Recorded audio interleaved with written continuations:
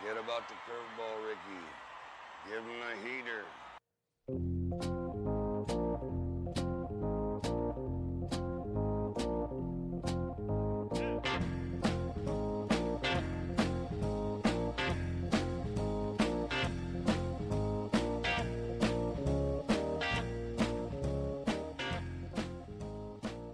And welcome to the Heater Podcast. This is Dan Lewig. He's Corey Pieper.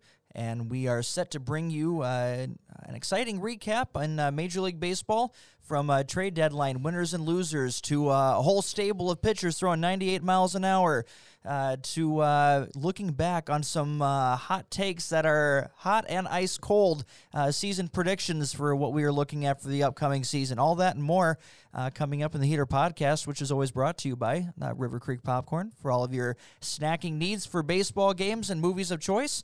Come hungry, leave happy. How you doing, Corey? I couldn't be better right now. Just enjoying life around here and still enjoying social distancing, trying to find a way to keep busy. How about yourself? How was week one of vacation? Eventful and not the good way? Well, colorfully. I suppose is the way that I would put that. That's a good way to put what your week was like from what I heard. There's some... We've had some colorful weeks together here. You had a colorful last week, and mine was 2 weeks ago, right? We've had some interesting weeks off the podcast. I'm ready for fall colors. I don't know about colorful weeks, but it keeps things keeps you on your toes. Always. It was a colorful week in Major League Baseball as well, in all sorts of different ways. But let's dive into first injuries. I'm thankful that this has been less. Yeah. The first 3 to 4 weeks of the season, it was the walking wounded. It was huge list. It was. It's getting better, and some of them are coming back. So let's just plow through some of these guys that came back this week. We're going to mention him later on in your AL MVP pick. Josh Donaldson is back. He returned on Wednesday. I did not see how he's been playing, but I'm assuming he did okay. Byron Buxton, also back for the Twins the day before that from shoulder. Did you see any Twins games this week? I just know they've won 5 straight. And they're probably doing pretty well. They're starting to the guys back are very welcomed. Other guys that came back this week, Chris Bryant got back from the finger injury. He was frigidly cold with the Cubs. And once again, I did not check how Chris Bryant's played, but I know he's back. Charlie Morton got off the IL for your Rays. Colin Moran got off the IL. Any of those three?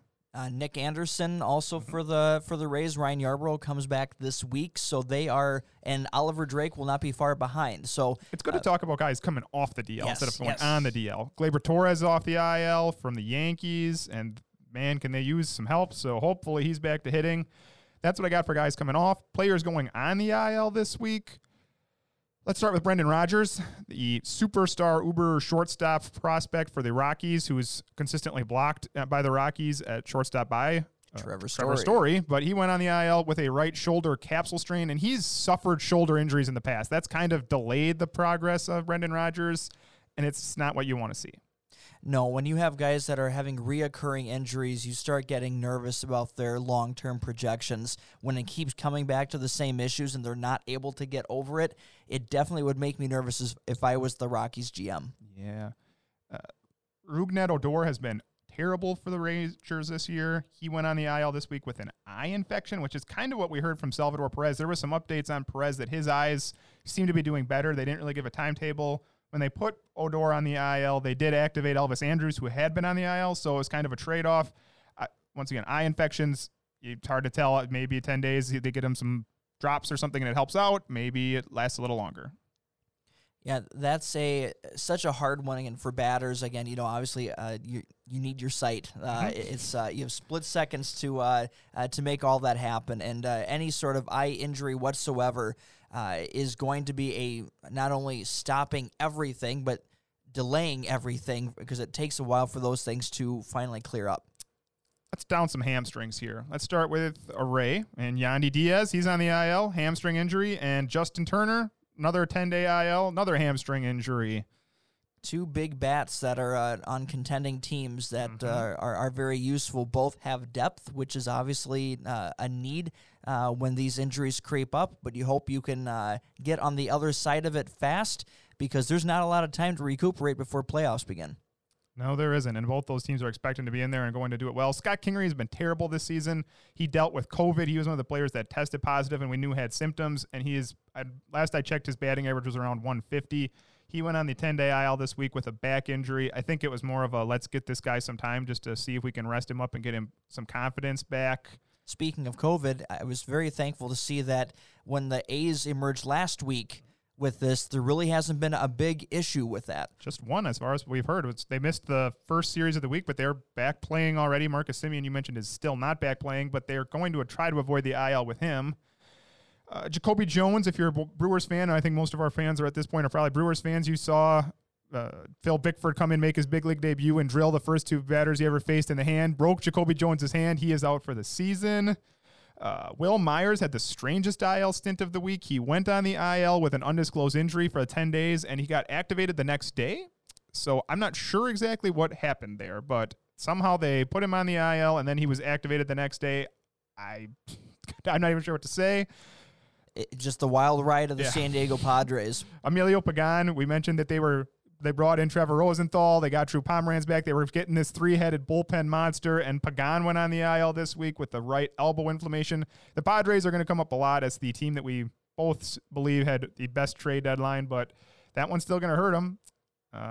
David Fletcher went on the IL with a sprained ankle. He's been a very good player for the Angels on a year of not very good there. A bright spot on a very challenging season outside of a name of Mike Trout. Been a very nice bright spot for the Angels. Unfortunate injury. Yeah, that one is sad. The Twins, we mentioned that they got some players back. Byron Buxton's back playing center field for him. It's good because in left field, Max Kepler is no longer ranging around. Actually, it's in right field where he plays.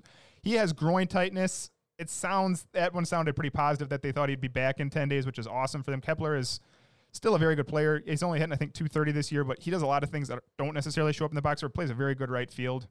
Gio Urshela, the Yankees got Gleyber Torres back, but Urshela's on the IL now with a bone spur in his right elbow, which is not good at all. You don't want that. So I think for the sixth time they've called Miguel Andujar back to the big league team. He seems to be on I don't know where their alternate training site is, but he's got to be getting some frequent flyer miles going back and forth. Absolutely.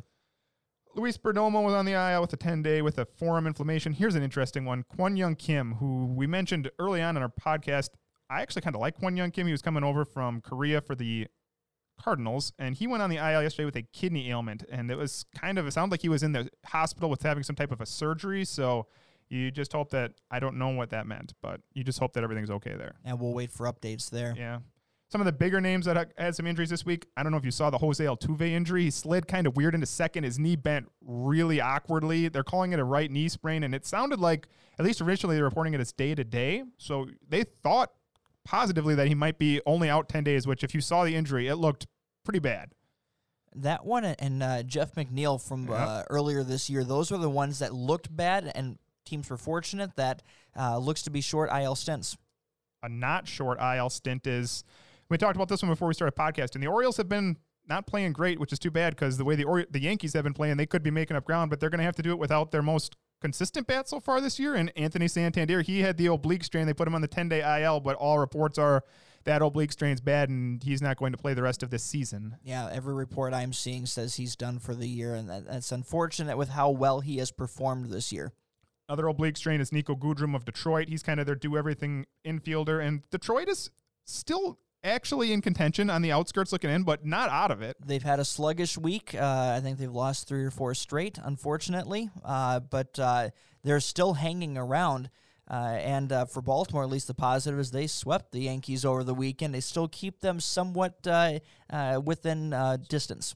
Another team that's within distance in that AL East is the Blue Jays, but This was the tough one. Yeah, that team's lost Bo Bichette. I think that I saw that he was doing some drills, fielding, but the big one that they've actually got some great production on it, Teoscar Hernandez. He's been awesome for them, making some big hits. Today, early this morning, he went on the IL. It was said MRI scheduled for today. They hadn't disclosed what the injury was last I saw, but it said serious time. Yeah, that was another one where I've been hearing reports of potentially gone for the year, depending upon how things go into the playoffs. That's a big blow for them. Yeah, when you have a player hitting that well, you can't afford to lose him like that. Phillies have been playing some pretty good baseball lately, making up some ground, but a couple of their outfielders dropping out of the IL this week. I already mentioned Kingery, but Jay Bruce is going on with the quad strain, and Roman Quinn, who's one of the fastest players in baseball. If you've ever seen Roman Quinn play, they bring him in a lot of times just as a pinch runner or to play defense. He's on the concussion IL, so they're going to be missing a couple of infield or outfield players. Lance McCullers, Houston has had some problems with their pitching as it is. McCullers is a little inconsistent. He's on the IL with a neck injury. And the final one I have is actually a prospect who a lot of people thought would be traded last week for the Padres to make any moves, and Luis Camposano got called up, played one day, hit a home run. And he's on the IL now with a left wrist sprain. So he ran the gamut this week, did not get traded, made a big league debut, hit the home run, and now he's out. That big week in injuries again. About the only thing that's slowing down on the San Diego side of things. They have had a fantastic week that we'll come to in just a little bit. But our news and notes section kind of gives a chance to bid a fond farewell to some legends over the years. There's two Hall of Famers who have passed away this week. Tom Seaver with at least COVID-related complications, at least as part of things. And then Lou Brock today. Heard that one. Let's start with Tom Seaver. So Tom Seaver, always known for his Mets career. He played for, I think, 4 actual teams. If we never have finished our goal podcast, eventually we'll get there in the offseason. Tom Seaver won over 300 games. Tom terrific, 20 big league seasons, struck out over 3,000 batters. I don't have the exact numbers in front of me. Multiple Cy Young awards, one of the best 20 pitchers of all time. I'm confident saying that without looking it up. COVID-19 is a very dangerous disease still. It's still spreading, unfortunately, in the country we live in. We hope that we figure it out, but right now he didn't. You just got to remember the good times with Tom Seaver. And if you were a Mets fan, specifically, I think of him with the Mets, there was a lot of good times. I loved their tribute to him this week as a guy who was known for being very gritty as well. The dirt on the right kneecap of the uniform, all players did that for that game. That was pretty neat. That's awesome. Yeah, Tom Seaver, great pitcher. Lou Brock, that one was just today. I just saw that he was battling multiple illnesses at this point, so I'm not exactly sure what happened there, but Lou Brock, we did outfielders. I don't know if we ever mentioned Lou Brock. Obviously, famous for the speed. He was at least mentioned within, I don't know if it was an honorable mention, but I know we talked about him. Yeah, Lou Brock, Cardinals. When I think of Lou Brock, I think of the Cardinals, and of course, you think of the speed. Stealing the base paths. I think he still is it the big league record, 118 in a season. Is that the record? I think so. It's either him or Ricky Henderson might have beat it, but 118 steals in that one season. One of the best outfielders of all time. It's just rest in peace. As we look at some other milestones that have taken place this week, we have a couple of big ones. Clayton Kershaw surpassing 2,500 strikeouts in his career. And Mike Trout, we're going to be mentioning his name with milestones for many years yet here, but 300 home runs, surpassed that this week. It was Bleacher Report that I saw the news that he was the fastest Major League Baseball player to 300 home runs and 200 stolen bases. I know we mentioned Mike Trout in our Goal podcast, and I've said it then, I'll say it again. He is simultaneously the best player in baseball, and he is underappreciated for how good he is. That is, Mike Trout's career, when we look back on it, is going to be right up there with Ty Cobb if he doesn't get hurt. It is that special of a player. It's not often that you can recognize a Hall of Fame talent while in the middle of his career. Mike Trout is the very definition of that. If you want to see a Hall of Famer before it's announced and watch him while he is in his prime, that's Mike Trout, bar none. And well, you look at this year, you don't hear Mike Trout mentioned in the same. I mean, we're going to talk about MVP players in a little bit. You may not know how good of the year is Mike Trout's having just because it's expected. He's leading baseball in home runs. He's doing it while hitting just shy of 300, and he's doing it somehow quietly just because it is literally that it's expected of him to be that good. Same thing is true of Clayton Kershaw. We have not talked too much about Clayton Kershaw just because, once again, Clayton Kershaw has been the best pitcher in baseball over the last decade. Even when the injuries have struck, and we've mentioned Clayton Kershaw's back injuries have been, he's found a way to pitch through them. He's found a way to change his game. He still has devastating stuff from the left-hand side, and that's why the Dodgers are consistently great because they find ways to make through it. Now, this year, Clayton Kershaw's 5-1. He's pitching to a 1.5 ERA right now. So, Clayton Kershaw, he's still pretty decent at baseball. He's excellent at baseball. He's not going to win the Cy Young Award this year. He's got multiples of them. He also was a first ballot Hall of Famer. And recognizing another Hall of Famer who's retired a number of years ago, but today marks the 25th anniversary of the Iron Man, Cal Ripken Jr. On this date in Major League Baseball history, 25 years ago, had the most consecutive games played, broke the record to become baseball's Iron Man. And he recently announced that he beat cancer, if I'm not mistaken. He beats a lot of things, that's for sure. But I remember hearing that one as well. That's great. I think they actually had him out or his son. He has a young son who got to throw out the first pitch today. So that's awesome. I saw a note on MLB.com saying Cal and son throwing out pitch, which is really cool. That's cool because if you're going to find a way in this virtual year where there's no fans, and you see some highlights, and it's weird because you see the fans in the crowd, and you're like, wow, I don't remember what it's like. So I've seen some highlights recently, but if they're going to find a way, get them out there. Are we going to have to find a way to do best cardboard cutouts of the season? I don't know if we're going to have to do that in a COVID year or not, but I saw a Jackie Robinson one on the front, and that was pretty cool. Of them. There's some pretty good ones if you look throughout the crowd. That's a good time always. One who didn't get to be part of the crowd for long is the Washington Nationals general manager got ejected today from the suites. That doesn't happen often. I don't know what was said, but it was enough that an umpire stopped the game and ejected the GM. I did some searching for that, and it looks like he was ejected for not wearing a mask. Was hearing at least something about that being part of it. Didn't know if that was the whole thing or what all happened with that hoopla. But well, if you're up by yourself, like the idea behind social distancing is he's outside, and I don't think there was anyone with him, so I don't really think you need to have a mask on in that case. But I believe there were some comments. I'm sure it was not just that's the team that didn't Steven Strasburg get thrown out of the stands one time too for them. So maybe they're a little vocal over there. It sure sounds like it, and the umpires sure seem to think that it sounds like it. Well, here's what I've noticed about this year. Without the fans, right? How many more times have we seen a player or a coach get ejected from the dugout because the umpires are hearing, like they're pumping in that, they're pumping the sound in, but the umpires are hearing everything now. So you got to be careful what you're yelling. They are, yeah, absolutely. And I suppose with that note, we'll go to our Pirates positive note of the week. Each week on the Heater podcast, we like to try to say something positive about the Pittsburgh Pirates, some weeks easier than others. And I'll let you take this one away. This one's not too bad today. This one's not too hard. The Pirates won today, came back on the Cincinnati Reds, who still find a way to constantly disappoint us. The Cincinnati Reds were up 2-1 going into the ninth inning. The Pirates scored 2 off of closer Raziel Iglesias to get the win today. And in doing so, they've moved to 13-26, which is a .333 winning percentage.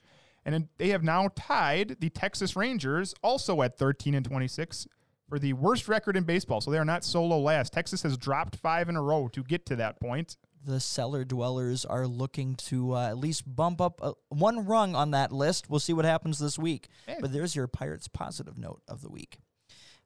With that, we will get ready to segue into bringing the heat. We're going to be talking about players on a hot streak, some hot comments from a Tampa Bay manager, and some ensuing chaos that came from that as well, along with our trade deadline winners and losers, all that coming up here in just a moment. Cut my egg. Your eggs are cut, sir. Cut my milk. I can't, sir. It's liquid. Imbecile.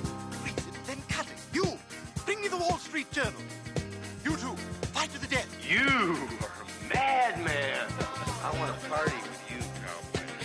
Now, you kids with your loud music and your Dan Fogelberg, your Zima, hula hoops, and Pac-Man video games, don't you see?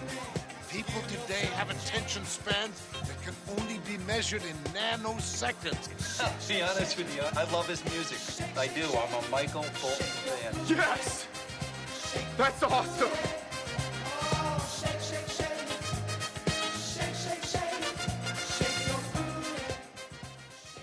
As we look at our Bringing the Heat section here, Corey, why don't you tell us first a guy that is jumping out in the National League?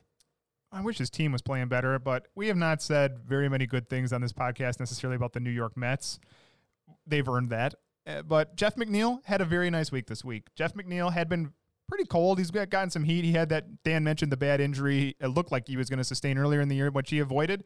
And this week he stepped up. He had 6 doubles this week, hit 10 for 25, so that's a solid week. Didn't necessarily lead to a lot of wins, but anytime you can get 6 doubles in a week, he raised the season average this week almost 60 points up to 289. So Jeff McNeil contended for a batting title last year. It's not going to happen in this strange season, but he still doesn't. He hit his first home run today of the season too, and so getting back to what you'd expect out of him. Again, when you think of where we normally are at this time of year, that you have guys that would finally just be getting into their midseason groove, getting past whatever maybe early season slump, or if there's a nagging injury that started things out. Jeff McNeil is finally starting to turn it on and be the player that everyone expected on a team that never seems to meet expectations. So we'll talk about that later in our recapping our season previews and looking back at some hot takes that maybe aren't so hot anymore. But on the American League side, wanted to highlight a player who made his debut this week with the Tampa Bay Rays is outfielder Randy Arozarena. He was one of the COVID guys early on in the season, a month of not being able to do anything baseball related, which is what was part of the reason for his delay of getting called up to the major leagues. Making up for lost time this week. Today he hits 2 home runs in an effort of a 10th inning, extra inning affair with the Miami Marlins. Rays win that game. 3 home runs this week, batting over 400. Had a fantastic debut for the Rays, but overshadowed by bigger events in Rays, Yankees, years of building and brewing, and now it's at a full-on boiling over simmer. Well, rather than hear it from me, why don't we hear it from Kevin Cash? Let's hear from him first. We've gone battles, and look, you're going to get some of this at the time when you're playing a short season with so many games, but it's absolutely ridiculous. It was mishandled by the Yankees, certainly the pitcher on the mound. It was mishandled by the umpires. They hit Joey Wendell intentionally in the first inning. It was clear as day. Chapman comes in, he throws 3 different balls up and in. I get it. They don't like being thrown up and in, but enough's enough. We're talking about 100-mile-an-hour fastball over a young man's head. It makes no sense. It's poor judgment, poor coaching. It's just poor teaching what they're doing and what they're allowing to do. The chirping from the dugout. I mean, somebody would have to tell me, go pull the numbers, who's hit who more. But I can assure you, other than the 3 years ago, there hasn't been one pitch thrown with intent from any of our guys, period. Somebody's got to be accountable. And the last thing I'll say on it is I got a whole damn stable full of guys that throw 98 miles an hour, period. And that was the insightful comments from Rays manager Kevin Cash after Game 2 of that series this week, in which Aroldis Chapman threw a 101-mile-an-hour fastball over third baseman Mike Brousseau's head, missed him only by a couple of inches. And this has been now going on 3-year-long affair of what it comes down to is the Yankees do not like being thrown high and inside. The Rays do that to at least take that inside part of the plate. Anyone knows who follows baseball long enough, the basics of things. If you have batters that are cheating into closing in on the plate, so this way you can't pitch inside.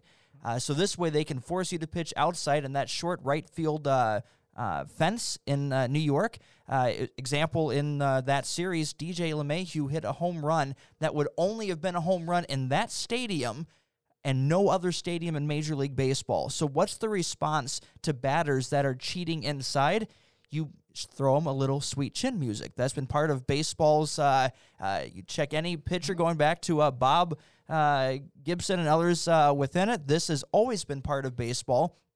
Now, I get when you don't like it or that's getting a little too close to what you'd like, retaliation does happen, and it's been back and forth for 3 years going back to C.C. Sabathia. And Andrew Kittredge. I remember that one. Yep. Yeah, I remember And that was another bit of fiery comments that came from that one that we could not repeat to you here on this podcast. But ultimately, a line got crossed with Aroldis Chapman was throwing high and inside to the other pitchers or other batters in that 9th inning, and then you had this.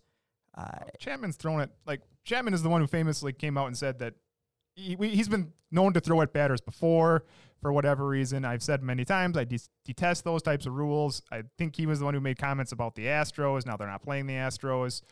But Chapman got a 3-game suspension.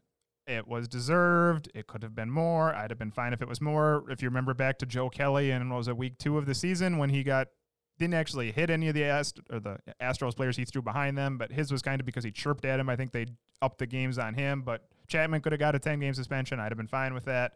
Boone and Cash, the managers, each got a 1-game suspension and a fine but I don't think they ever told you how much, and they never will.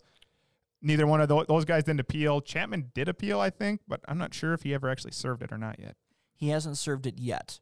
But my question to you is not only for the on the field, but now the off the field, Kevin Cash's comments, especially at the end. Did you view that as an out of the line threat? What do you take of his raw emotional comments after the game? The second he talks about we have a stable of guys throwing 98, you knew that the next time, anytime somebody threw inside the next day, they were going to get both benches worn, and anything inside, they were getting thrown out, right? So, because that basically said, we're not afraid to throw at you. So you knew that Wednesday, right? That game happened on Tuesday, correct? And so they knew that Wednesday was going to be the day where any pitches inside was going to lead to a benches warning and then hopefully avoid. MLB doesn't want fighting right now. We've already seen it a couple times. MLB does not want fighting unless they're trying to enforce social distancing. So they were going to do everything in their power that day to keep that from happening. And as far as I know, the day I didn't watch the game, did it? It went pretty well the next day. Let's put it this way: it was the most watched game of the season for the Tampa Bay Rays. The telecast had high ratings as people wondered what might happen in that game. Here's my take on what happened with Kevin Cash's comments and why he said what he said. I don't think he was emotionally not thinking about his comments. His comments were intentional and not with the purpose of saying we're going to intentionally throw at batters the next day.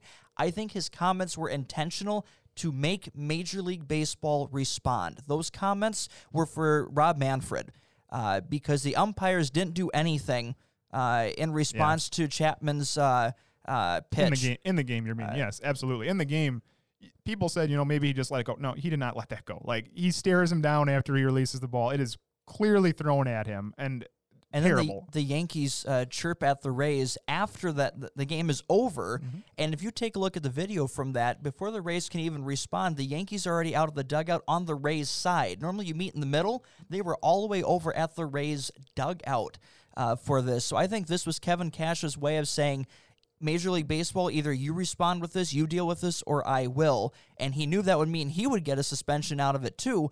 But if he doesn't make these comments, Chapman does not get suspended. None of this happens. I think he turned up the heat on this in order to get this issue addressed with and allow the team to move on to on the field, where bottom line, baseball, you got to love poetic justice sometimes with what it allows. The Mike Brousseau, who almost got hit by Chapman's fastball the next day in that game, 2 home runs. They respond in dominating fashion. They win 5-2. They score 4 runs in the first right out of the gate, 5 opening hits. The best statement that you could make is on the field. The Rays finish off the season series with the Yankees 8-2.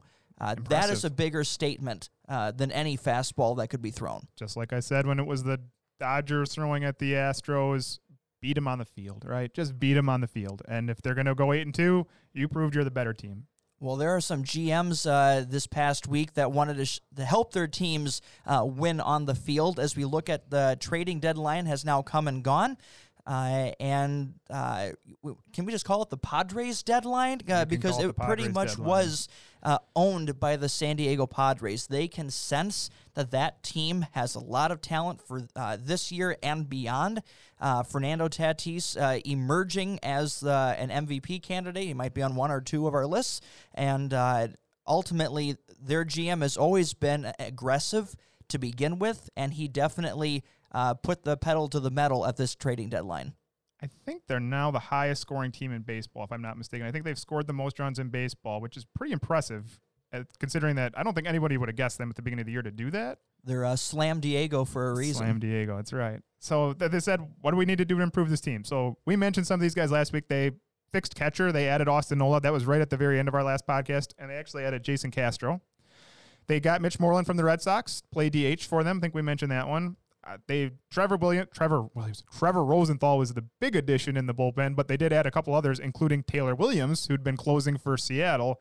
And then the super big trade, which we heard about on Monday of last week, was they went out, traded 6 guys, I believe, including Cal Quantrill and Josh Naylor, who are some of the good prospects in their system. They have 5 super prospects, and somehow they got through all these guys without giving up any of them, which is incredible. And they landed the big pitching piece in the trade deadline is Mike Clevenger. We mentioned Mike Clevenger. They went out and they acquired him. Now, if you're going to play these postseason series, you need 3 pitchers. They now have Mike Clevenger, Dinelson Lamet, Chris Paddock.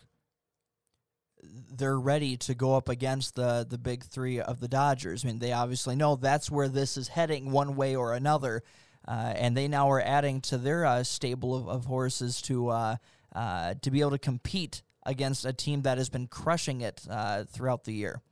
I think the Padres did as good as obviously they're the winner, the big winners of this trade deadline. Now they did it as well as could be expected. The fact that they didn't have to give up any of those super prospects that they have, and they were still able to acquire the best player that got traded in this trade deadline, in my opinion, in Mike Clevenger, and fill in bullpen help, add another DH player, and fill in, I think Austin Nola's under team control for like 3 years too. I think it's actually 5. 5 years? He's having a breakout season. And yes, the Padres, everything that you would want. They quality, quantity, and value. Control and value. And guys that are not just rentals. You got some at Trevor Rosenthal, obviously, but an impact bullpen arm. The biggest one at the trading deadline, Austin Nola. I love that trade. He is an underrated part of their full gamut of trades that they made this past week. He can play. He's got positional versatility. He can play catcher, and he's been solid at it, along with other positions as well. So you traded for anything and everything that you could ask for, and to somehow do that without giving up your top 5, top 6 prospects is absolutely incredible. So compliments to everything happening in Slam Diego, because they're to go along with it on the field. They hit a lot of grand slams. Well, their GM just hit one here this week too. Yes, he did. Maybe not quite as flashy. Maybe not quite as show off type moves. I'm going to take the Toronto Blue Jays as my pick for the winners of this trade deadline. We mentioned Taijuan Walker. He's pitched well for them since he got there. They made the move. I've mentioned my dislike for Robbie Ray many times on this podcast, but they gave up almost nothing to get him. They gave up 1 minor league player.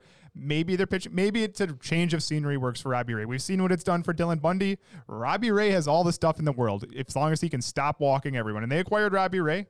One of the last trades that we saw go through was they acquired Ross Stripling for 2 minor leaguers, and I really like Ross Stripling. I think he'll fit in very well in Toronto. Very underrated. Very underrated. And then they're missing Bo Bichette right now. We've mentioned that they needed somebody to fill in for Bo Bichette. Jonathan Villar from the Marlins, 1-year rental player here in this case, but speed and power fills in for Bichette. And when Bichette comes back, which we all expect to happen, center field, he can play outfield, he can play infield, and he's one of the fastest players in the game. You need him to pinch run if you want. I think the Blue Jays quietly made themselves a better team. I would agree with that. They needed starting pitching help, and they went out and got 3 guys. Mm-hmm. Some of it's rentals, some of it's lottery picks, but there's upside there for everything that they did, and quietly they have positioned themselves to make a real run at it in the final portion of this season. And right now, guess who's in second place in the AL East? It's not the Yankees now, it's the Toronto Blue Jays. And if you look at this rotation now, I think they can stay there. Hyunjin Ryu, after the first couple starts of being inconsistent, I think he's got something like 6 straight quality starts.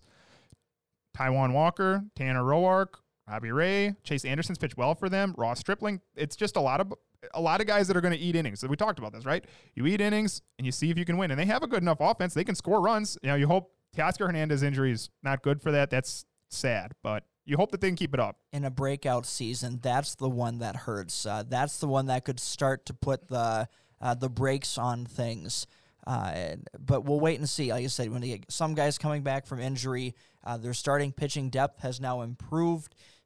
There's an opportunity in the AL East, and with some of their young players coming up and performing well, they are not only competitive, but they are playoff bound. I'd be surprised if they don't make the playoffs at this point. Me too.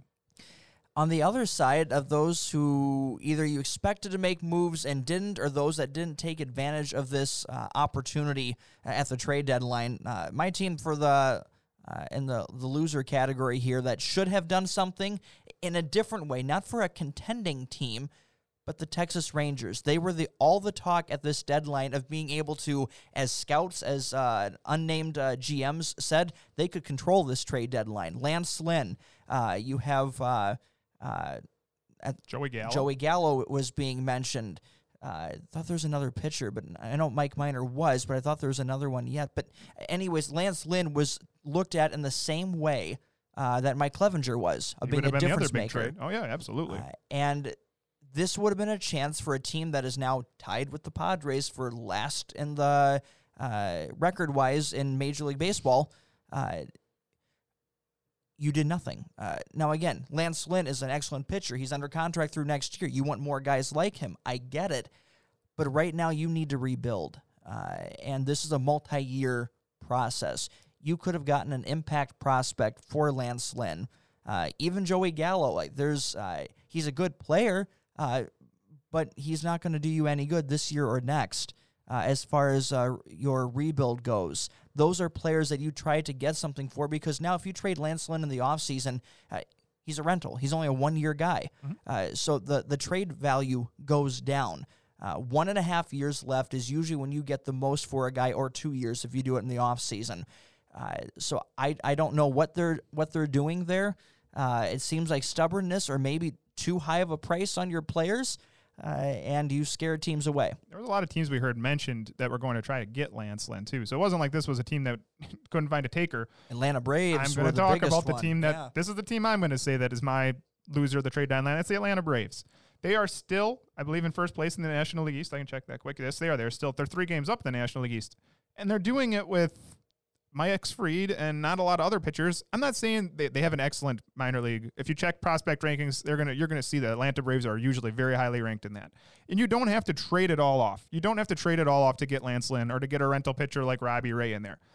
But you could trade for somebody to help you out. This is a team that should be pacing to make the playoffs and do something there. Like, they have a good team. So to not make any move at this point, other than Tommy Malone, we mentioned Tommy Malone, he got added, and he was okay. I guess it's somebody, but Lance Lynn would have made a lot of sense. More. Yeah, they needed to make one more move, I felt like, at least a pitcher. And I get there was not a lot of impact players traded at this deadline. There was a decent amount of volume, which is what we predicted.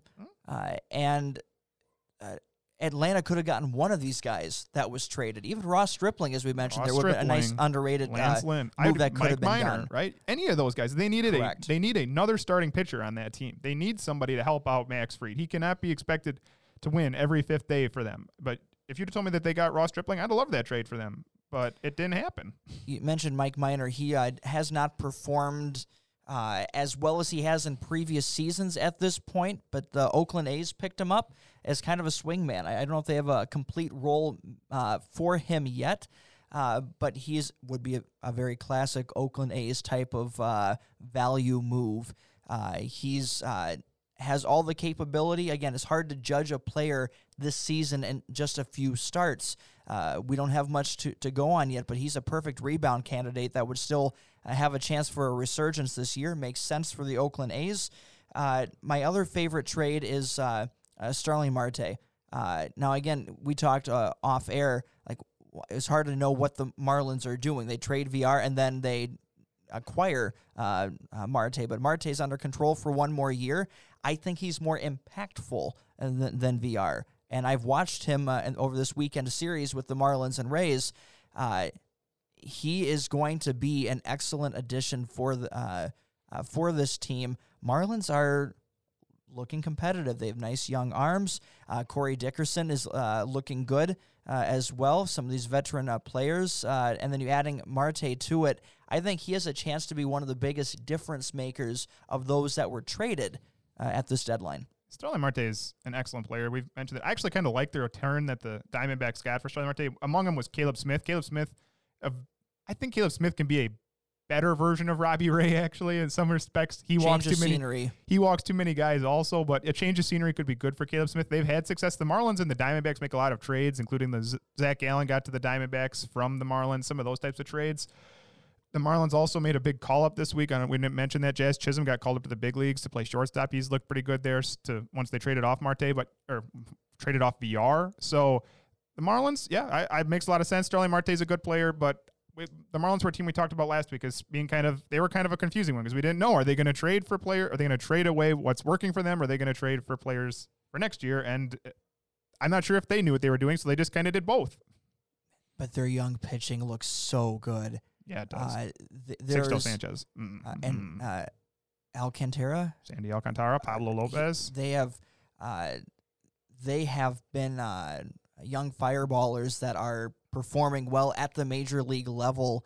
And I watched Alcantara perform well against the Rays over the weekend, too. And that's an offense that has been underrated at this point. You normally don't think of the Rays as having a high-powered offense, but if you look at the runs per game, they have been, and he just shut them down. They can't win at home. The Marlins are 15-9 on the road, and they are 2-9 at home. And wow. It's hard to argue any sort of home field advantage. We're going to talk about that when we review our season preview.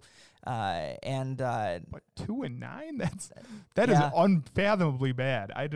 You figure you start winning some games at home, and that's a team that's clearly ahead of they're going to make the playoffs. At that point, they're going to pass up Philly.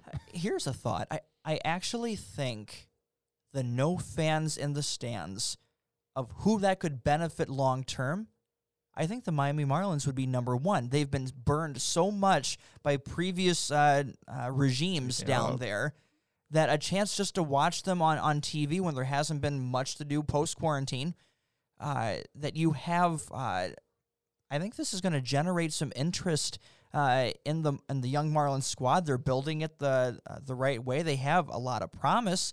It's going to be a fascinating offseason to see what they can do to keep this momentum going. But with playoffs being a possibility for them, I think they're the team that is going to see the biggest bump in attendance of any team. Now, again, that may not necessarily be saying much when you know the floor of where they are, but it is hard to get people down there to actually be willing to commit or invest in this team because of its history. Yeah. And I think the only way that you could actually see real improvement there is from a weird circumstance like this. I think this might actually help them develop a fan base that will stop looking at the past and start looking at the future. Be loyal to them, right? That's all it's ever been, is can you stay loyal to Miami? And they've struggled with keep doing it. And yeah, maybe you're right. Maybe this is a positive in some respects. It's got to find some positives in this time of COVID.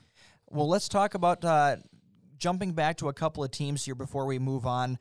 Some sliders and risers. And right now, the Yankees, as we mentioned before, after starting out very hot, they were, I want to say, what was it, 10-4 or 6? They were in the lead at the beginning of the season. I'd have to go back. They jumped out very hot, but they have been under 500 ever since. And now it's one thing to lose to a team that's first in the division like the Rays, and all the injuries that they've had, that's understandable. Now you got swept by Baltimore. It was only because the Mets bullpen imploded twice in that series that they even won any games there, because they were down in the ninth for most of those games. And nothing is clicking. Even Garrett Cole has a good ERA. He's had very good starts. He leads Major League Baseball, at least at the time, in home runs given up. It's been a weird year, even among those who have been positive. The injuries, obviously, are the biggest storyline there, but this team is sliding far more than even with their injuries they should.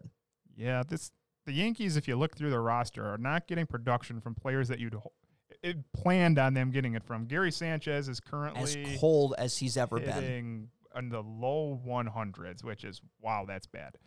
Garrett Cole has a 463 FIP, and like you said, he's given up over 2 home runs per 9 innings, which is really hard to believe. Now, it's a little unlucky, the 22%, but his K per 9 is incredible, but the home run is the shocking one. Yeah, that's not good. Masahiro Tanaka, they're not 26 innings. That's not going to work either. So it's an old team. Like, that's the weird thing is they're good, but it's a very old team. They're expecting 31-year-olds and 37-year-olds, and James Paxton's always hurt. So they're going to make the playoffs. I still think they'll find a way to make the playoffs. Only because no one else. There's a clear-cut 8 teams, and it's the haves and have-nots. No one's have-nots. stepping up to take that spot from them, which is going to be – this is a team that, at this point, I don't expect them to do a whole lot in the playoffs just because unless Giancarlo Stanton comes back, and he was off to a great start, right? He was tearing the cover off the ball. Aaron Judge had 7 home runs in 7 days or something like that. They need one of those types of players, whether it's those two or Urshela, someone to come back and spark some –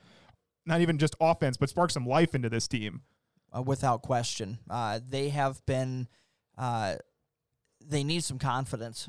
Right now they are looking invincible, and that's not normally the New York Yankees. They're usually the one that has that aura about them that intimidates teams, and they intimidate no one right now. They scored 5 runs in those 3 games against Baltimore. 1 run, and 3 runs. That ain't going to cut it. If you're a New York Yankees team, you're used to scoring 6-7 runs consistently. When they started the year off so hot, it was 9, 8, 5, 9, 6, 7. Like, that's the New York Yankees that this team expected to be, not the team that was going to struggle to score runs. It's great to see Clint Frazier doing well and getting playing time, but when he's leading your team, that doesn't cut it for the New York Yankees. Another team that's sliding right now is the Houston Astros. They were swept over the weekend as well. By the Angels, which I had hopes for the Angels, but it ain't going to happen. The Astros, obviously the Altuve injury is in there. The Altuve injury's there. They're playing. Kyle Tucker looks awesome. They finally started to play Kyle Tucker. He looks incredible for them. Springer is kind of cold, but his BABIP is really low. I know when I last looked at that. I think it's a lot of the fact that it's Zach Greinke, and they've gotten some production out of Framber Valdez, but after that, McCullers has been not very good, and Christian Javier has been sort of okay. You lose Justin Verlander, and you're never going to replace that, right? So they lost Garrett Cole and Justin Verlander from last year. That was the biggest injury blow of the season. When Verlander went down, we talked about at the very beginning before this got started, they are reliant on the top of that rotation. That's what it was last year, and they rode those horses all the way to the World Series. When you lose Cole and you don't replace him with anyone, I mean, you're not going to replace Cole, but you don't even try to replace him. That we said at the very beginning of this, that would mean you need Greinke and you need Verlander to actually be those guys. And when one goes down with injury, you just don't have enough to keep that going. And they've surged back. They started off slow. They've surged back, but now they're starting to drop off again. Absolutely. As it happens, right? You have hot streaks and you have cold streaks.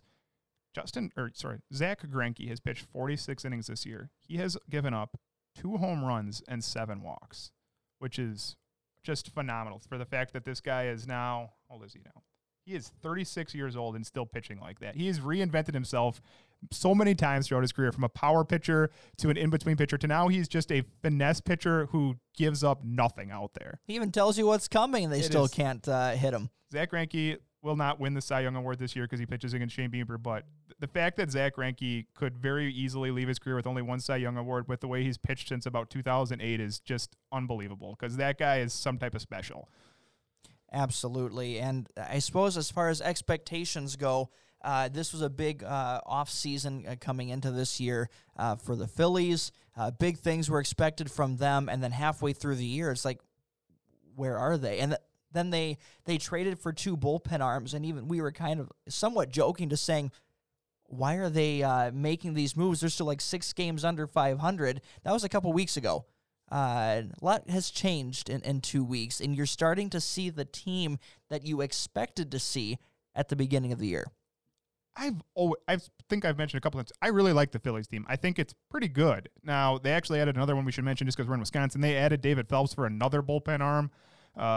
For some 3 minor leaguers went to the Brewers in exchange. So they've done some things to help their bullpen, and they're playing pretty well. 7-3. They got lit up today by the Mets, gave up 14 runs, but overall, they're now moved up. They're 19-17. They're only behind Atlanta, and Bryce Harper's playing like an MVP. JT Realmuto's playing awesome for them. They are getting production from Gregorius. So some of their big free agents. Phenom, their prospect. Yep, Alec Bohm. Alec Bohm. I don't want to say Bohm. People hate it when you say Bohm, apparently. But Alec Bohm, yeah, they've gotten production from him as a rookie. Zach Wheeler has been worth every penny this year. This is a team that has enough to it that we're, again, we've said this all along, in such a weird year. All you have to do is get in. You get in, and if you have the talent there, everything resets, and anything can happen. And the Phillies are starting to put themselves in that position where they're going to be riding some good momentum. I mean, we're going to talk about in just a little bit MVP candidates through the first half of the year and going into the second half. And Bryce Harper is going to be very much in that consideration. He has had that type of season for them, and it's nice to see the wins starting to hit a team that is coming back to meeting those expectations. It is good to see that in Philadelphia. You really like to see a team where they've spent some money to try to keep their team competitive. They've never really went into a tank. You see a lot of teams that go into a tank. They've never done that, and it's not always worked out, but it's working out now. I don't think they're going to catch the Braves for first, but in this weird year where first doesn't necessarily mean a whole lot, you can't tell me that a Phillies couldn't beat a team. I like the Padres a lot. We just talked about how good the Padres are, but Zach Wheeler and Aaron Nola give the Phillies two pitchers that can hang with anyone. And expectations can be interesting. You can have some that meet, some that go, wow, what were you thinking? And speaking of all those fun things, we're going to take a look at ours from the beginning of the year as we review we give you our current AL and NL MVPs, our current midseason awards. We're going to look back at our preseason predictions and some of the storylines, and there's some Slam Diego moments, and there's some not so much. So we'll talk about that in just a moment. You can take away our phones, and you can take away our keys, but you cannot take away our dreams. That's right, because we're like sleeping when we have them. What you just said is one of the most insanely idiotic things I have ever heard. At no point in your rambling, incoherent response were you even close to anything that could be considered a rational thought. Everyone in this room is now dumber for having listened to it. I award you no points, and may God have mercy on your soul.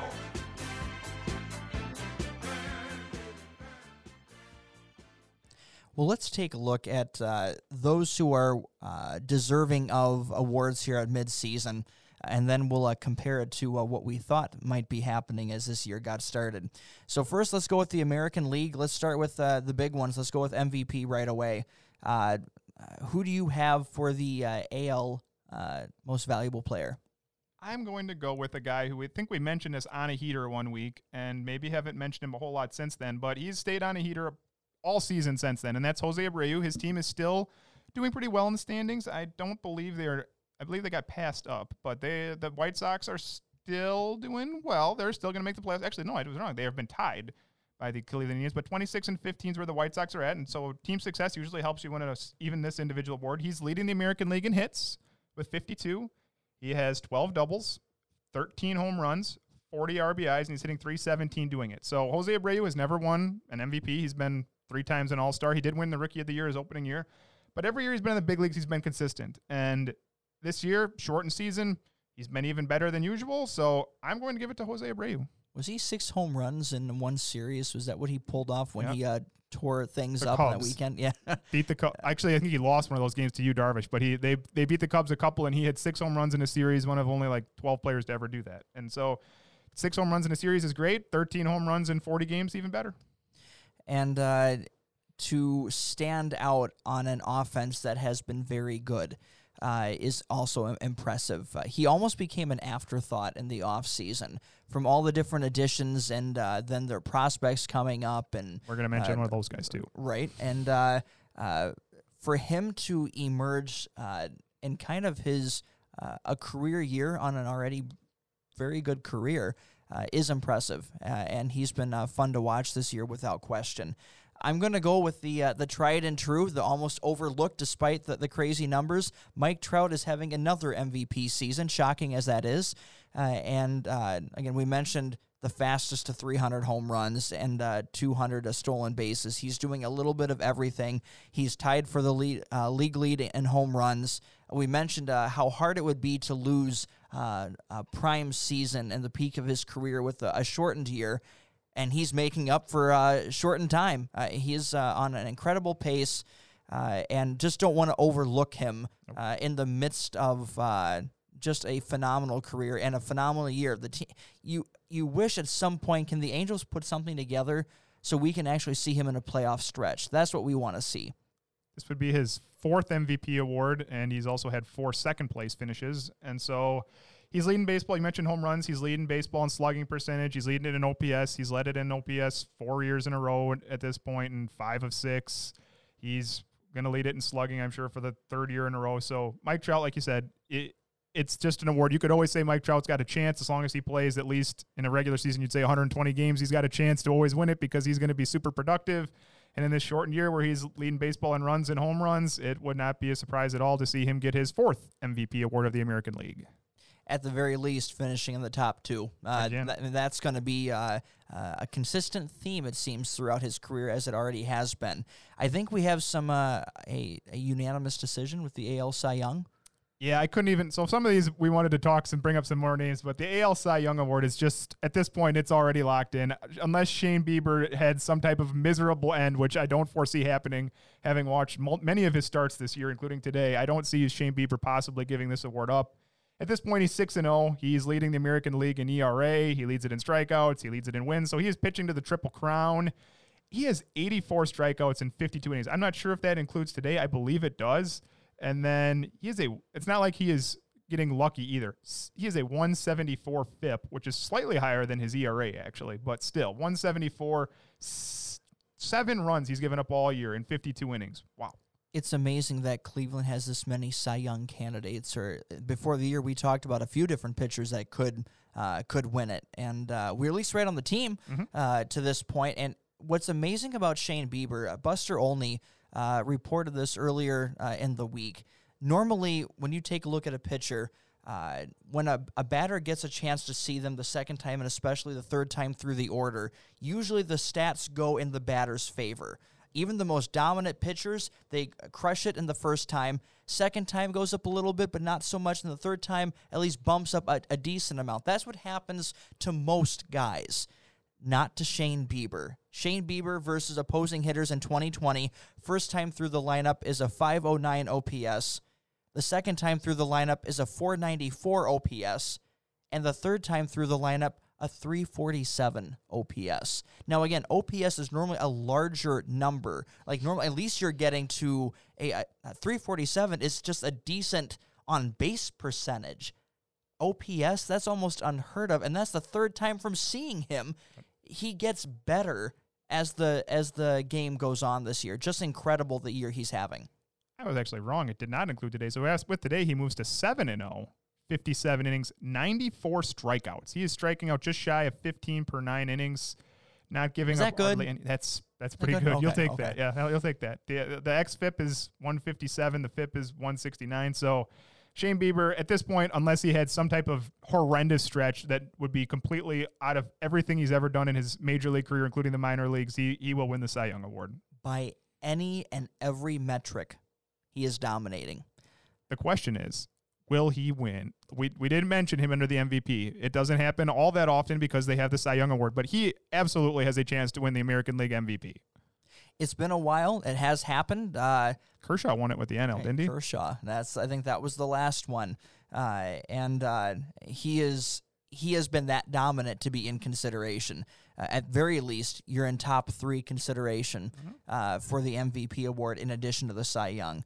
Rookie of the Year, I suppose this is the other one that's a slam dunk. How you cannot have Luis Robert as good as he has been, as just fun to watch. There's always some sort of positive play, some sort of the energy he brings to the White Sox. He's contagious.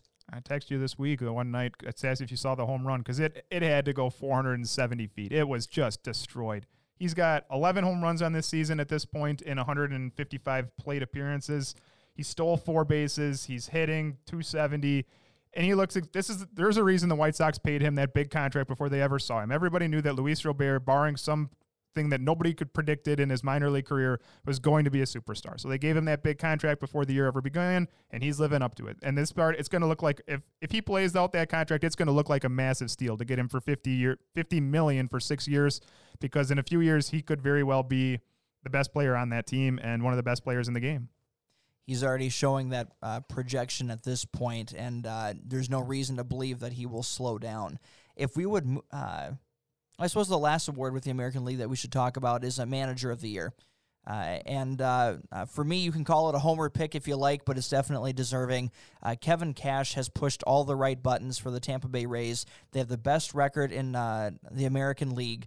This despite losing pretty much their entire bullpen and half of their starting rotation, and yet they have the best record in Major League Baseball. He has appropriately defended his team at moments when he's needed to, and that incident with the Yankees, if you listen to beat reporters who asked players in the games that have followed, the days that have followed, they have just expressed their admiration for him even more. Of how much he has their back. He has the complete control of that clubhouse. Again, pushing all the right buttons. He's my Manager of the Year at this point. I'm going to stick to my third White Sox, and I will take Rick Renteria. So I mentioned Abreu for MVP, Robert for Rookie of the Year.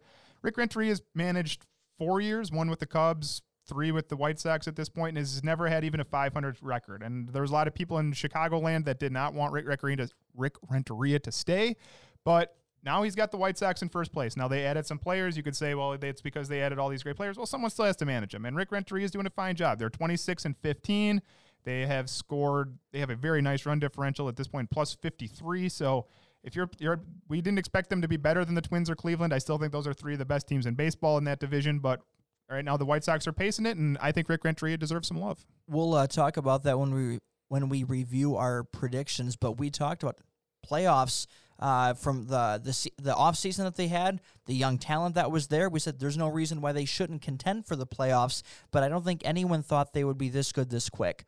And it has definitely been coming together there, and now you have a 3-way race for the division crown. That's the best race. Only a game and a half separates all 3 teams. That's going to be the best race to watch down the stretch. Because there's 3 good teams. You mentioned like the Yankees are falling off, right? None of those teams are falling off at this point. Minnesota's been a little cold lately, but their version of cold is 500 baseball. And even in the AL West, Houston's been better, but Oakland's has been above, and from start to finish, they are the better team. Houston just doesn't have the arsenal to surpass at this point, unless Oakland does a major slump. But the AL Central is going to be the best division to watch down the stretch. Let's look at the NL midseason awards. Let's start with MVP. There are really 4 candidates here. I know who you're going to pick, so I will talk about Bryce Harper, because we mentioned Bryce Harper. I don't actually believe Bryce Harper will win the award, but he absolutely has some say in that he has a reason to believe that he deserves it. So Bryce Harper this year has 7 home runs. He's stolen 5 bases. He's hitting .271, 25 runs, 21 RBIs. When Philadelphia gave him that massive contract before last year, this is what they expected. He wasn't great last year. He hit .260, and when you're not great, you're involves 35 home runs and 15 steals. You know how good of a player you are.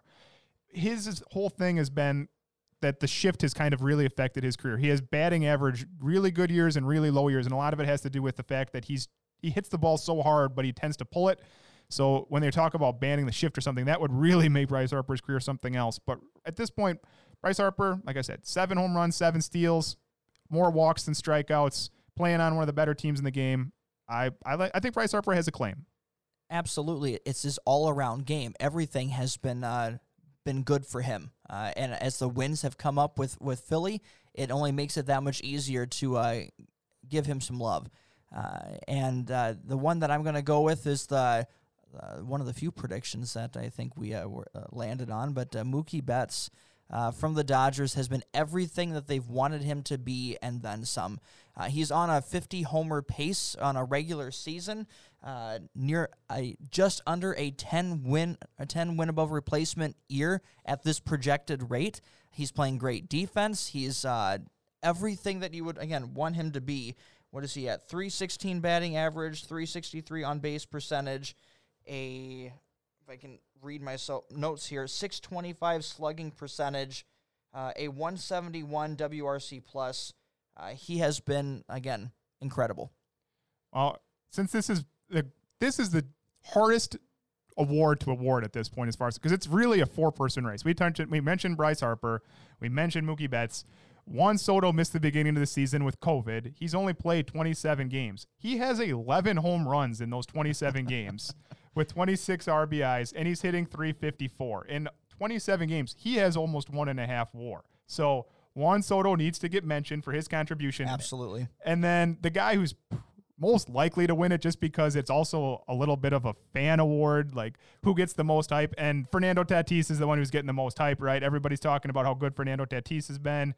He has 15 home runs tied with Mike Trout, 43 runs, 39 ribbies. He also has 7 steals, and he's doing it while hitting 311. So I actually believe that Fernando Tatis will win the award. I'd like to think Bryce Harper will, but I would actually guess that Fernando Tatis will win this award. Of the 4, he has come on so strong to be already like one of the faces of the game. Yeah. Like, that's what's insane about this, to be at his age doing what he's doing.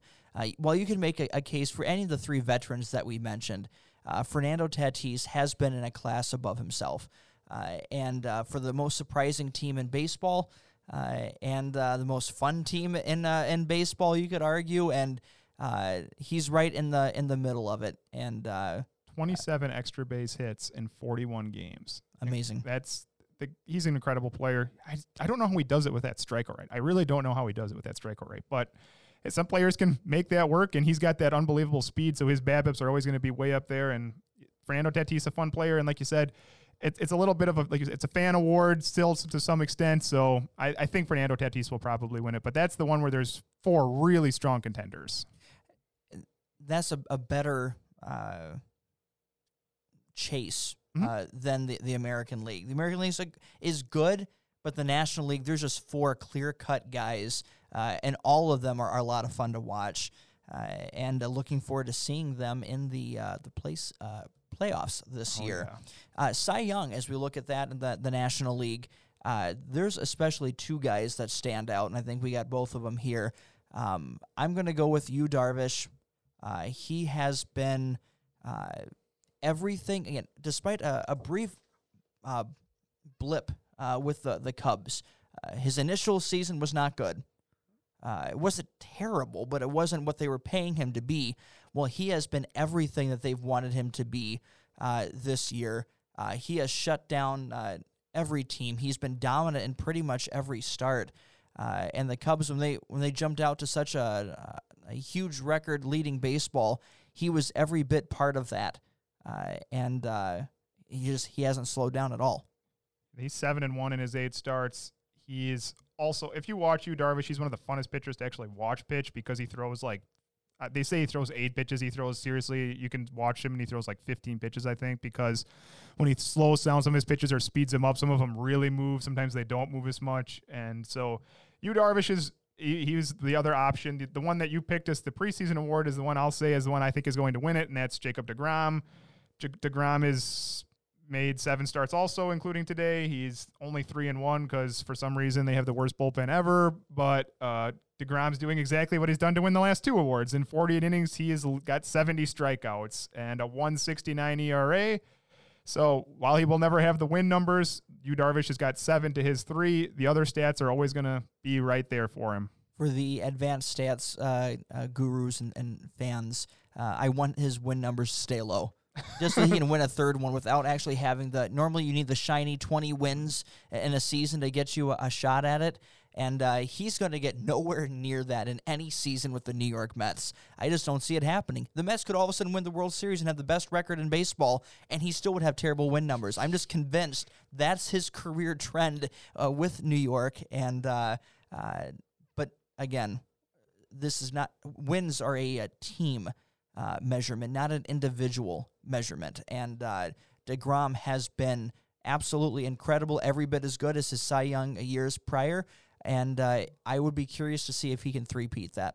it's certainly a chance for that at this point. Like you said, Darvish is a competition. That's definitely a 2-person race at this point. And so we'll see where they end up going. Maybe if one of them did have a blow up, we mentioned Shane Bieber would really need to be terrible down the stretch. If one of those guys had a bad start or two, the other person kept it going, that could be the deciding factor in that race. Who's your Rookie of the Year pick? This one might be rough to hear for you because it's one of the ones that got away from your Tampa Bay Rays, Jake Cronenworth, who, but many people, I don't know if we've ever mentioned Jake Cronenworth's name on this podcast, but he has been super good for the San Diego Padres, playing a little shortstop, playing a little second base. At this point, Jake Cronenworth has hit 9 doubles, 3 triples, 4 home runs, has 18 RBI, stole a couple bases, and he's hitting .330, while I said playing all around the infield for them. So this is a team, I don't think they necessarily plan to have him. They had some early injuries, put him at second base, and at this point, he is playing well for the team that's making the run to they're going to be the top wildcard team. They're not going to catch the Dodgers, but they're definitely the most surprising team in the game. And the reason for their success is you're getting contributions all the way up and down that lineup, and Cronenworth has been a pleasant surprise on a very pleasant surprise team. And at least it does go to show you, I kind of like that when the Rays players do go on and do well elsewhere, so they're not scared to trade with them like the Pittsburgh Pirates trade with Glasnow and Meadows, etc. You need a few guys to do well so you can still make good trades. So happy to see that Cronenworth is doing well in San Diego. I'll pick Dustin May. The Dodgers always seem to come up with new young talent. Every year there's someone that comes up and does well, and that is a hard rotation to break into, and he has definitely held his own. He has a 2.88 ERA. His xFIP is over a run above that, but he has performed well in 8 starts. And been everything that they'd want from like a number 5 starter. Again, there's not a lot of National League rookies that are standing out right now, but Jake Cronenworth and Dustin May are 2 of them. If you've seen Dustin May pitch, his nickname is Gingerguard because he's kind of like Syndergaard, except he's got red hair. And it's kind of fun to watch him because he throws 100-mile-an-hour 2-seam fastballs up there. I actually am surprised he doesn't strike more guys out, but Dustin May is a good pick. Dustin May could very well win it. Well, let's take a look at who we thought would win it coming into this season. We'll start with the American League, and my MVP was Josh Donaldson. And you're going to notice a theme on my picks, at least in the American League, about that health thing being a key component of it. Josh Donaldson just hasn't. He had that calf injury that has hit him before, creep back up, and so he hasn't played many games. He's been good, but just not on the field much. My AL pick was Anthony Rendon, and he started off injured, and then he started off really cold, but he's definitely come on. He's hitting 288 now, hit 7 home runs, 20 RBIs, 22 RBIs, 20 runs scored. He's got over 2 WAR already for them. So he's played well for the Angels. He's been overshadowed by Mike Trout and some of those other players that we talked about, Jose Abreu. So he will not win the MVP award, but I don't think that they can say the big contract they gave him, he's certainly not disappointed at this point this year, and I will be absolutely believe that Anthony Rendon could win the MVP award next year too. And I would agree with that. Rendon has he started off frigid, and then he heated up very quickly, and he's been a positive addition and providing lineup protection for Trout, but it's just the pitching hasn't been there. The Angels have had the worst pitching in the American League. But we'll talk about them in a little bit. But looking at Cy Young predictions, I had Shohei Ohtani. And speaking of more Angels demise and health being the key things, coming back from Tommy John surgery in a weird year, you knew things were bad when all of a sudden he walked like 8 guys in spring training without recording an out. And that's when the red flags started. And ultimately what they decided is they didn't want to damage his psyche, let him focus on hitting, and take care of the pitching in the offseason, let that arm fully rebuild. And it was the best decision to make. And I think there's still a chance there's Cy Young's in his future, but it's definitely not this year. He can be your comeback player of the year next year. We'll go for that. Maybe he'll go back to pitching. I actually picked a pitcher to win the American League Cy Young Award who was not even in the American League as of last week, and that was Mike Clevinger. Clevinger had his we mentioned Clevenger a lot with the trades, right? With the Padres, was the biggest piece moved at the trade deadline. Still think he's an excellent pitcher, but he hasn't pitched up to a Cy Young caliber this year. He's got a 3.14 ERA. He's not striking out nearly the numbers of per he did last year, and he's walking more batters. So none of that's as good. He has not pitched bad. I still think he can be the number 2, maybe the ace of the San Diego Padres for the next couple of years. I don't think he's going to be bad for them. He will not win the Cy Young Award, but not a bad pick. I don't feel bad about my choice there. That just again a weird year. You had the breaking missing 10 days too. Yeah. You have the breaking of protocol and some of the issues that took place there. Ultimately, that all works in the Padres' favor. If none of that stuff happens, I don't think he gets traded. I think this was just enough of a thing where when you had Tristan McKenzie coming up and crushing it right out of the gate, it made Clevenger expendable for the right type of trade, and that goes into the Padres' favor. I definitely like him as a long-term pick there as well. Rookie of the year, I had Jesus Luzardo from the A's. And he's been good, not great. Not a bad pick when you look at him here. Injury issues were an initial thing going on, but he has 6 starts and near 40 innings under his belt at this point. And again, his numbers were overall solid. His advanced numbers are better than the stuff that's shown before. I think he's got an ERA of around 4 right now, but his 4.23 to be exact, and his xFIP is 3.62. So he has been overall a pretty good season for him. Yeah, absolutely. You can't be disappointed with your pick of Jesus Luzardo. He's pitched well. He's going to have a hard time catching up to Luis Robert, who was actually my preseason pick. So we've talked a lot about Luis Robert. I'm feeling pretty good about that one at this point. But Luzardo, if I had to say the second, who's going to finish second, I could absolutely see Luzardo finishing second to Robert this year. Absolutely. And in the National League, I feel better about those picks than I do in the American League with what's happened. Mookie Betts, who I mentioned before, is one of the 4 that we talked about that's currently in the running for it. Numbers are definitely there, but he's being overshadowed by Fernando Tatis Jr. at this moment. But everything that the Dodgers have wanted with that, yours was same, correct? Mine was also Mookie Betts. Yeah, we both felt confident. Mookie Betts, he's played up to the contract. The Dodgers felt confident and gave him that huge contract not long into the season, but it's just, like you said, somebody's played better. Jake DeGrom for Cy Young, still feel good about that one. It's kind of hard not to pick him year in, year out. You're always going to get a good season out of him. Yeah, that one's going to work out well for you, I think. Maybe Darvish gets him, maybe not. Mine got a total of 5 innings before he missed the rest of the season. That was Steven Strasburg. I thought the short year he could maybe make 12 starts, 13 starts, and pitch like he does. He pitches well when he pitches, right? But 5 innings, and he didn't actually pitch well in those 5 innings, so he ended with a 10.8 ERA. And just a weird injury, too. Or another weird, it's his whole career, right? Whenever he pitches, he's good, but those weird injuries crop up, and so Steven Strasburg out for the year.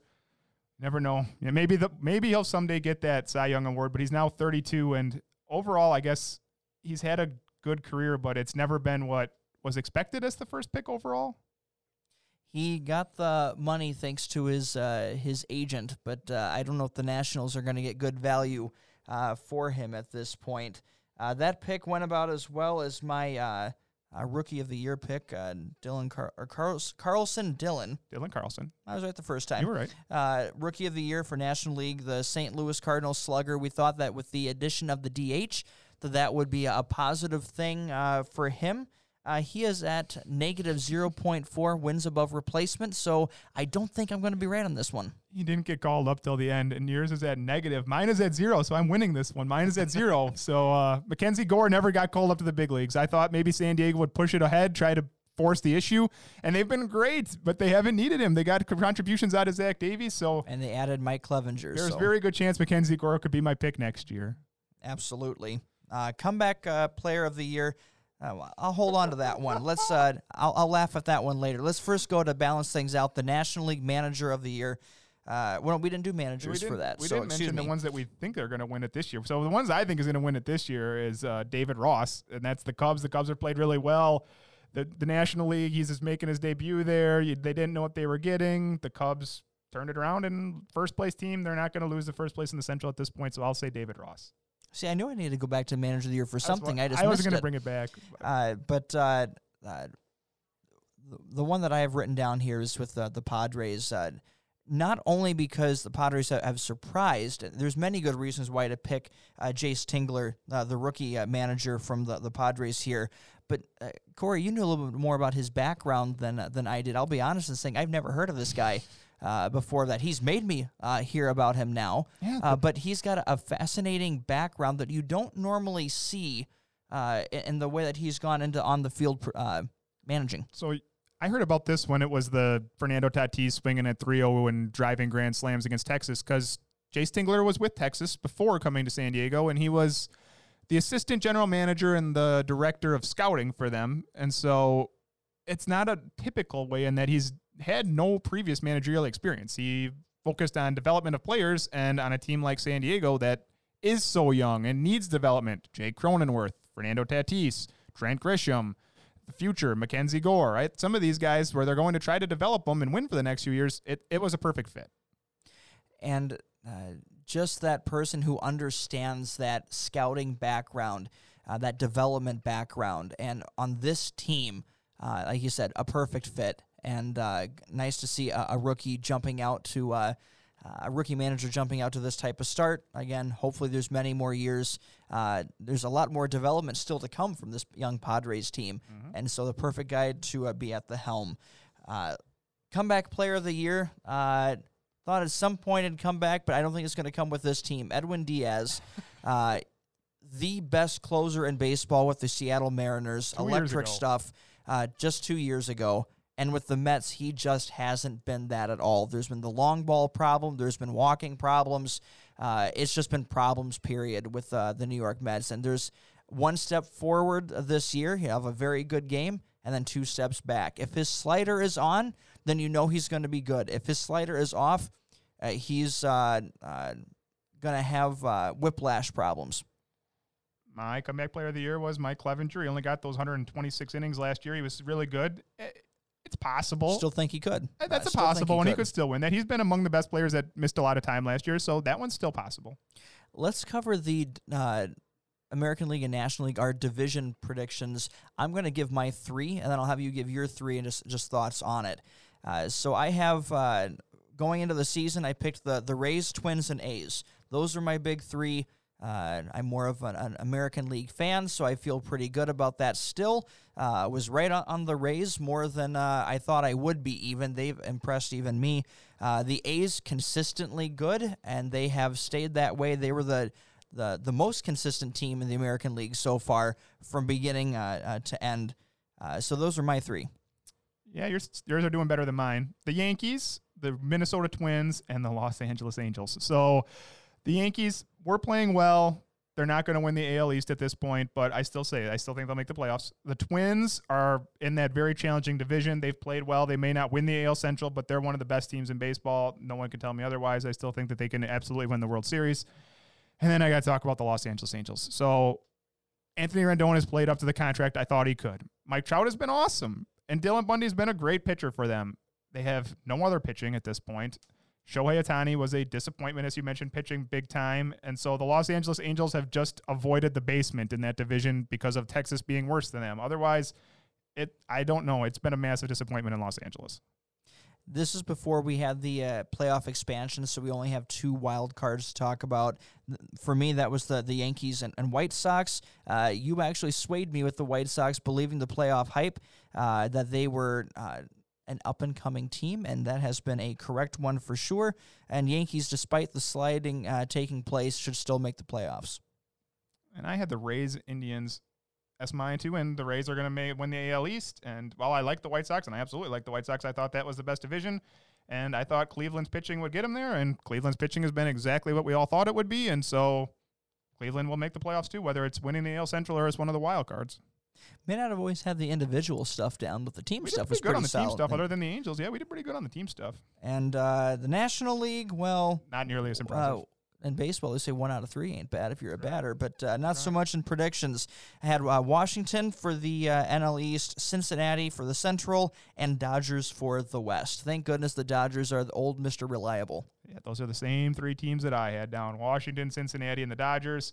Washington has been injuries / just overall disappointments, I guess. I'm not really sure what's been. An aging roster always has a challenge when eventually age catches up. It's hard to believe that team is the defending World Series champion. Cincinnati. Seems so long ago at this point. It seems so long. Cincinnati, we thought all the signings would come in, really help them, carry them to the victory. They had the top.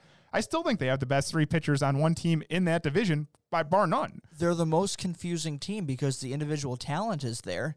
Nicholas Castellanos has been what they've wanted him to be. He's a dark horse MVP guy. They're not going to win it, but he's been awesome. But offensively, everything else hasn't come together. You have Suarez. Still cold. 3-homer game. Home there's signs that he could be starting to emerge of late, and they need him. There's still time in that NL Central. It's wide open still, and all you got to do is get in. So maybe something can happen there, but I definitely don't see them winning the Central anymore. Wild cards, I had Padres and Cubs. I also had the Padres and the Cubs, so I think I swayed you on some of that one too, if I'm not mistaken. The Padres, I always said it was going to, in this weird year, that team could get hot and do it. I think that they're still built, at least they were originally built to win in a couple of years, but now they've moved some of that pieces on, but they still have a lot of them. So the Padres are going to be competitive for a long time. They're always going to have to deal with the fact they play with the Dodgers, and the Cubs they're not going to be a wild card. They're going to win the National League Central at this point, and so good year for them. Absolutely. What about storylines? We have a bunch that we could talk about, but of the ones that you had coming into the season, which ones would you like to dive into? Let's talk about the fact that the Astros have not been – early on, they were getting hit by pitches, right? We saw it a lot. They were getting drilled. There was the big fight. Joe Kelly. And now it's kind of went away. I don't know how to track the number of hit by pitches, but at least from when I've seen them play – it hasn't happened as much. I think it's partially because a lot of their batters have just not hit, so why give them a free base? And I think it was an early season. It still became an issue. We wondered how much it would be, but I think teams have now moved on. Now, it might depend what happens down the stretch if it picks back up, but I think we've seen baseball essentially in their own form of judge, jury, and executioner give their sense of justice to it, of their way of saying this was not right. This was a player speaking out against it in this fashion, and now I think we're moving on. I like it, right? Don't waste time giving them free at-bats. Get them out on the plate if you can. And so another one I want to talk about is just the home field advantage. Is it happening? We talked about how bad the Marlins have been. There's no long road trips. There's no fans in the stands. How is it going to affect the players? These are creatures of habit, and this is a season that's unlike any other. And generally, I think it's went well. Yeah, I think this has been better than maybe expected when we were coming and wondering, and especially it couldn't have started out worse in terms of teams breaking protocol, COVID things spiking. And we had it at one point. The question was, is the whole season going to get canceled? And this is the one time that stubborn Rob Manfred has been positive this year in helping to lead through this. They have handled this overall very well. The COVID cases have dropped. It's not a bubble, but they have been able to quarantine this well, and teams have responded after the initial things. They have responded very positively towards this, and now we've talked about a playoff bubble being in the works when that time comes.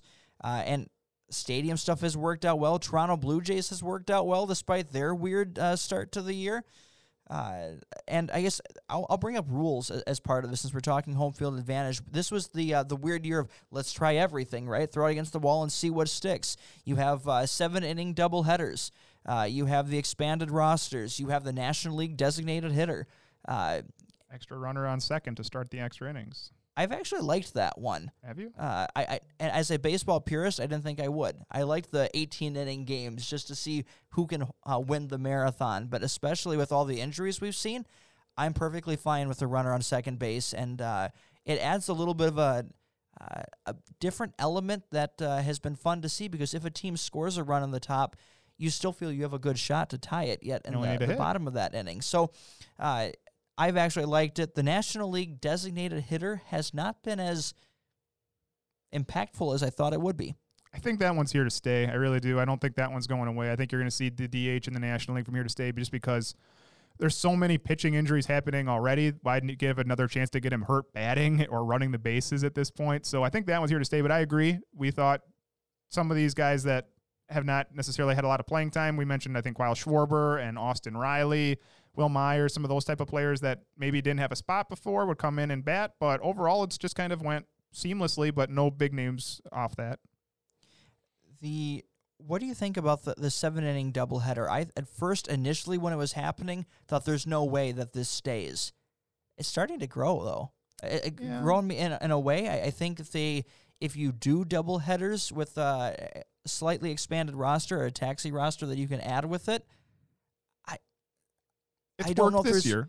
It's definitely worked this year. I don't see more opposition to it. I don't think it's going to stay. I don't think it's just because they don't want to do that many doubleheaders, right? You don't want. The other day I sent you a message. There was 20 games in a day, and I think it was the most I heard since like the early 80s. That's not what Major League Baseball wants. They don't want to have that many games in one day and all these teams getting condensed together. The Cardinals are playing, what is it, like 50 games in 40 days or something like that. So that's asking a lot on a player's body. Now, with the way that it's working, sure, you want to give 7-inning doubleheaders, it's worked fine. Overall, I think it'll go back to 9. I think you said it appropriately. I don't think the fans have as much of an issue with it. I think the players will say that they're more than happy to do as few of doubleheaders as they absolutely have to. So I agree with you on that one. Let's go over unders. Okay. I had trades at the deadline at 2.5 and major trades, and I would say that we beat that because Clevenger got moved, Minor got moved. I would consider Starling Marte, Jonathan Villar. So there was more big names traded at the deadline than we thought because there was actually more teams out of it than we thought. We thought that the Rangers would be competitive. We thought that the Marlins would not be competitive, but they've been more competitive than they should have been necessarily.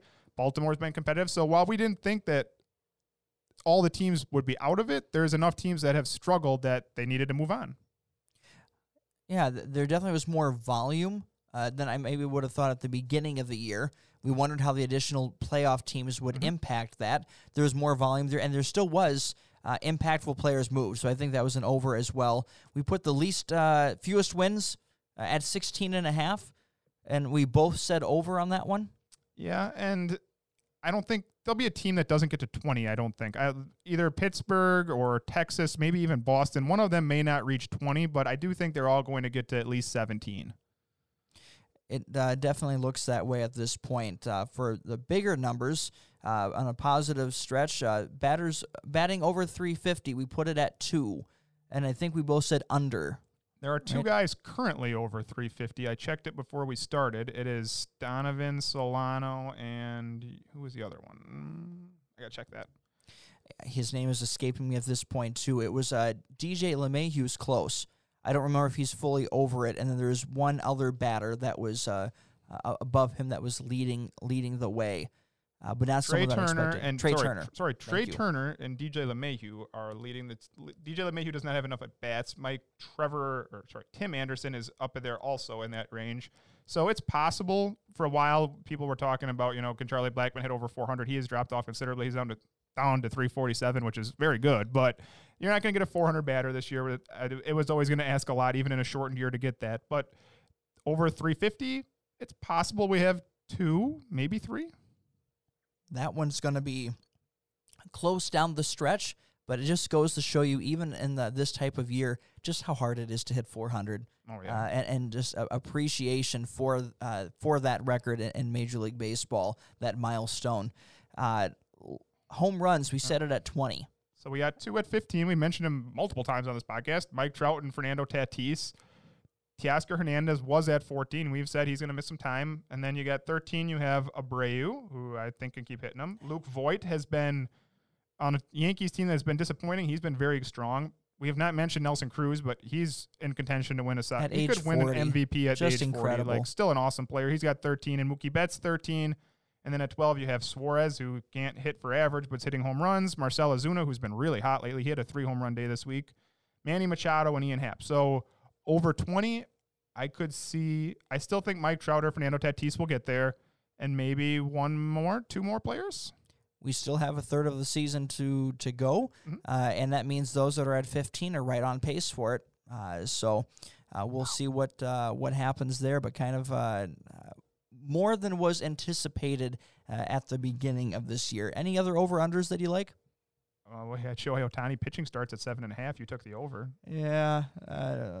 In for a penny, in for a pound. When you pick him as your Cy Young, you're going to go for it. But woo. I had Jacob deGrom wins at 5.5. I think he's at 2. You think he still gets there? I think we both took the over, and at this point, I think I take the under, not because he certainly hasn't earned it, but they're still majorly disappointing on that team. Step right up and meet the Mets. As I'm looking at these stats, would you believe that Miguel Sano has struck out 62 times already? That's impressive. For someone who already strikes out a lot, that is impressive. He's still doing good. 246 average, hits 9 home runs, but man, can that guy strike out with the best of them. The 3 outcome performer. True 3 outcome player. Yep. Anything else for you? I think that covers it. We've been talking for a while here. The Astros HBP, and overall that has come down to. But I'm at first I thought I was going to be cringing more at the preseason predictions, and this hasn't been too bad. I figured it out. I've figured out a way to check the hit by pitches. So now I just got to find Houston. Houston is actually below league average. They are at 17 as a team. That's pretty impressive that teams have avoided hitting them. The most any team has been hit. It was all front-loaded early season. It was all front-loaded. Now it's the Cubs are pacing the way with 31, and if you've ever watched the Cubs play, Rizzo crowds the plate. Schwarber crowds the plate. They have some players that really crowd the plate, so they typically are very high in that stat. They are tied with the Mets. And I do not know who. I guess Pete Alonso crowds the plate a lot. Robinson Cano used to crowd the plate. So they probably have a few guys that crowd the plate too. Those guys are at 31. So they will not be. It would take a lot for a team to reach 50, and it's certainly not going to be the Astros. I'm assuming the Yankees would claim it over $6 million at this point, but that's a whole different category. But with that, let's get to our final part of our podcast, our matchup of the week. We have for a pitching matchup on Monday. So we have right away this week, you have Charlie Morton versus Max Scherzer, Rays and Nationals in interleague play. Morton's coming back, trying to get up to full speed. He'll probably be at 4 innings in this next start. He struck out the side in the second. 2 innings against the Yankees, and you don't have rehab starts with this season, so you're doing that on the fly up at the major league level, but striking out the side in your second inning of work for the Yankees, not too shabby. And while the Washington Nationals have not played well, we just talked about they disappointed us. It has not been Max Scherzer or Patrick Corbin. If you can watch Max Scherzer or Patrick Corbin play, they still look awesome out there. It'll be a great pitching matchup, almost guaranteed. What about for team matchup. Later in the week, you get to see 2 of those great AL Central teams against each other. Friday, Saturday, and Sunday, it's the Indians at the Twins. We've seen this one before. Those are the 2 of the 3 teams that are competing to win that division. It's the offense versus the pitching. I'm excited to see teams at full strength against each other. With guys coming back from injury, another week to get the rhythm down. That's going to be a fun matchup this next week, and very much looking forward to that. Now, they have not announced the starting pitchers yet in that one, but if I'm tracking this right, based off the fact Shane Bieber pitched today and beat the Brewers, he should pitch Friday, and I believe that should actually track with Jose Barrios, which would be a pretty good one. So get ready for some fun contending baseball and the AL Central this upcoming weekend. With that, thanks for listening in here as we look forward to another week of exciting baseball, and looking forward to checking some it's going to be scoreboard watching and standings watching. We're now entering that time of the year as we get ready to watch baseball overlap with opening weekend of NFL. Ooh. And NBA is in the big postseason stretch here too. Swept. The Bucks did not get swept. They didn't get swept. At least they get silver linings. Silver linings. That's something to say for it. And so here, let's hear your prediction. Are the Dolphins going to win Week 1? Who do they play? You had to go there, didn't you? Who do they play? They're playing the New England Patriots. Ooh, with Cam Newton as the starting quarterback for Bill Belichick. And I want to say Miami wins it, but I just see Bill Belichick pulling out something. So I say Miami loses by 3. Ooh, close game. You can never underestimate what he can do, what Bill Belichick can find a way to do. The Packers start off against the Vikings. That's always a tough matchup. I'm not sure. I have not paid attention. I think it's at Minnesota, which usually means that Minnesota is favored. And Is Green Bay being underlooked coming into this year? Well, they were 13-3 last year, and they definitely played above over their head. They probably were more like an 11-5 team. I've seen a lot of places say that they're 9-7. I still think they can go 10-6, 11-5. I think they're a playoff team. So Nakakui, the big trade to Minnesota, the Jacksonville Jaguars defensive end, now going to be going after quarterbacks in the. They better get to the purple. quarterback a lot because they have like no secondary at all in Minnesota. So a big change from previous seasons. Yes, it is. There, yes, it so is, high scoring game is definitely one I expect there. I don't expect much defense in those matchups, and but it will be fun to watch. Rodgers throw some bombs to Devontae Adams, etc. So better be Devontae Adams because they don't have a whole lot else at receiver yet. There's that too. Enjoy all sports this upcoming weekend. We have NHL playoffs, you have NBA playoffs, NFL season kicks in, Major League Baseball is going into the stretch run. U.S. Open and tennis, golf. golf. This is the fun time in the sports world compared to where we were just a couple of months ago. The one good part about not that there's not been one good part, but COVID's still a disaster. But with them kicking everything back, now it's all at the same time. You get everything. So the next few months should be pretty fun, actually, assuming that it doesn't get worse and shut everything back down. Until then, we will enjoy that and many storylines to follow. We covered the ones that we thought would be there, ones that have been to this point, and we'll look for the ones that come next. So again, thanks for tuning in, and we will see you next week.